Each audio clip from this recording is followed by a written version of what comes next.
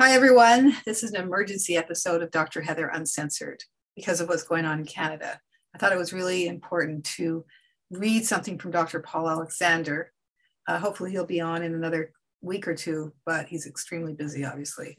So the latest is that Rebel News reporter Alexa Lavoie has been injured by the Ottawa police, as was the woman who was trampled by the horses yesterday. The protest, which is so peaceful, they have decided to stand down possibly for 3 days to let the government save face and to end the mandates.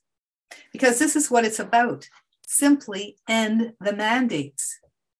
These people have no respect for our bodies or for natural medicine, for natural immunity. Trudeau's Emergency Act, the truth is that the emergency is that Trudeau has no idea how to communicate, and he's a coward. Showing very, very poor leadership. And it's all about control. It's not about the virus, about you staying well, not getting sick.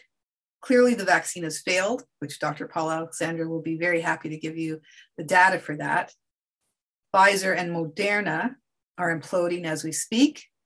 And all of these people are becoming afraid that they are going to prison. I certainly hope they are, because they've ruined so many lives to the point of death.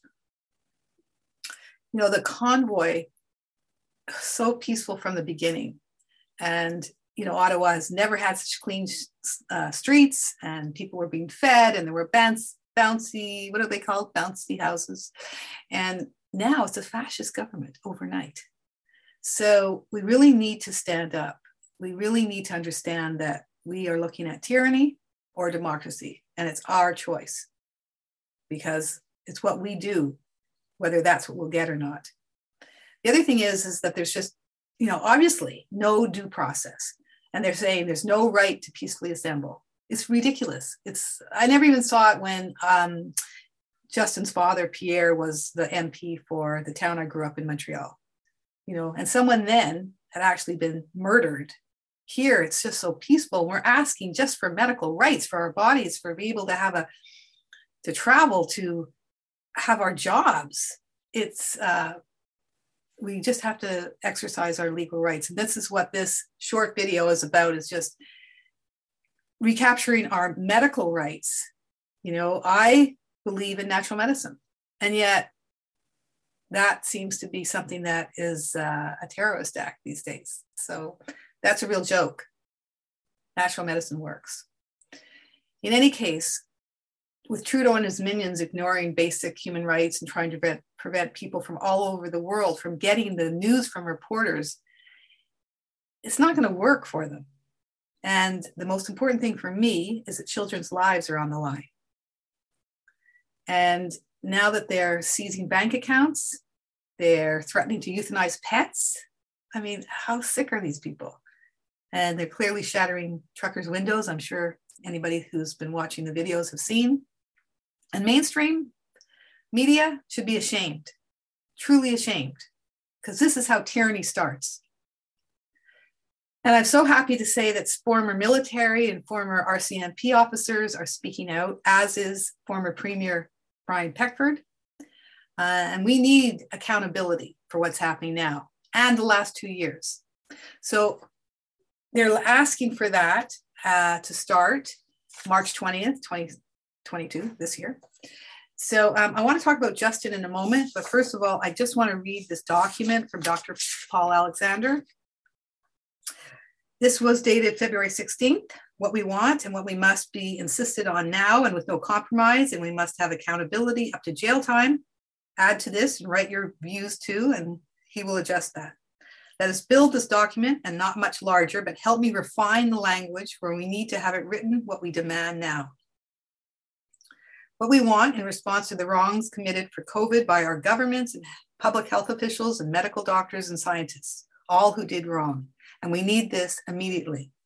End the state of emergency. Declare all emergency as to COVID over. Omicron provides the exit strategy, the off-ramp, given how mild it is. Given that Omicron, with its mild infection, is running its course to the end, there is no justification for maintaining emergency status. The lockdowns, personal firings and shortages and school disruptions have done at least as much damage, and that's Paul, argues for far greater to the population's health and welfare as the virus. End it now. End the emergency. COVID is over. The state of emergency is not justified now, and it can't be justified by fears of a hypothetical recurrence of some more severe infection at some unknown point in the future. If such a severe new variant were to occur, and it seems unlikely from Omicron, then that could be the time to discuss a declaration of emergency. I actually don't think that, but anyway, that's okay. And the controls, the closures, the restrictions, the plexiglass, the stickers, exhortations, the panic mongering, the distancing announcements, the ubiquitous commercials, the forced masking, the vaccine mandates, end it now. The vaccine has failed and does not stop transmission. This makes any vaccine mandate moot and absurd and illogical and unscientific and draconian with no sound basis. None of the UK, Scottish, Israel, Danish, Swedish data, etc. supports these vaccine mandates in any manner. The vaccine fails on Omicron and drives infection to the vaccinated and even negative efficacy. We double and triple down protections of the vulnerable. We can treat the virus as a medical rather than a social matter and manage it in ordinary ways. A declared emergency needs continuous justification, and that is now lacking. This is no basis in any manner for any emergency. It is over. We must immediately move to remove all emergency acts and powers as it relates to COVID. COVID is over. There is no basis for any emergency now. Remove all vaccine mandates, remove all mask mandates, remove all testing mandates, stop any mass testing of asymptomatic persons, stop quarantine isolation of asymptomatic persons, remove all vaccine passports, zero. Make it illegal for any business or anyone, any entity to ask for any vaccine passport or for anyone to be asked to prove their vaccine status. In any business, alone, plane travel, train travel, any movement into Canada or within Canada, and I would say into the United States too, of course. And demonization, separation, and segregation. Make it illegal to do so as it relates to vaccine status. And censorship of all medical doctors or academic scientists in any manner, including by funding agencies, universities, hospitals, etc. End it in any manner. Hold accountable those who violated our right to free speech and engaged in censorship. Abolish all travel restrictions completely. COVID is over. The vaccine does not stop transmission, and Omicron is very mild, even less than a common cold or seasonal influenza that kills children. Omi does not. Abolish any digital ID tracking strategies now or future as to COVID and any social credit control systems. The immediate resignation of any public servant, elected and or appointed, that had or has ties to WEF as it relates to COVID and the abuses committed. Restore media integrity. Remove liability protection afforded to vaccine developers and all healthcare and anyone connected to the vaccines. Make it possible to take them into the legal setting for full legal redress, up to jail time if their actions costed lives.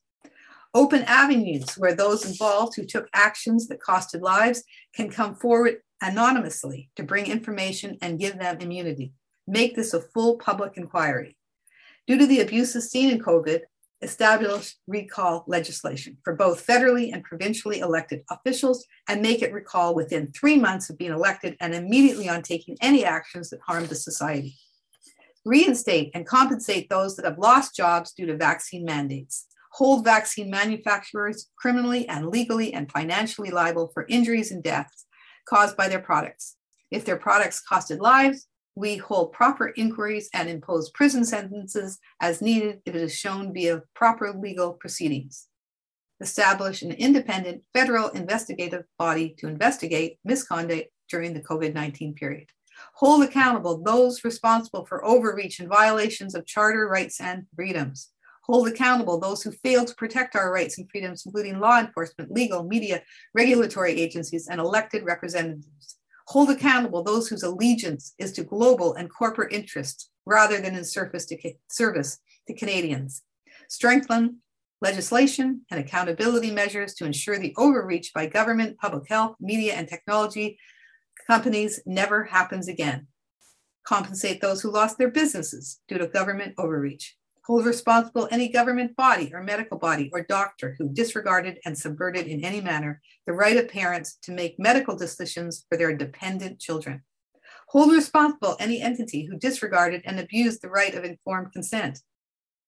Omicron is mild enough that most people, even many high-risk people, can adequately cope with the infection. Omicron infection is no more severe than seasonal flu, and generally less so.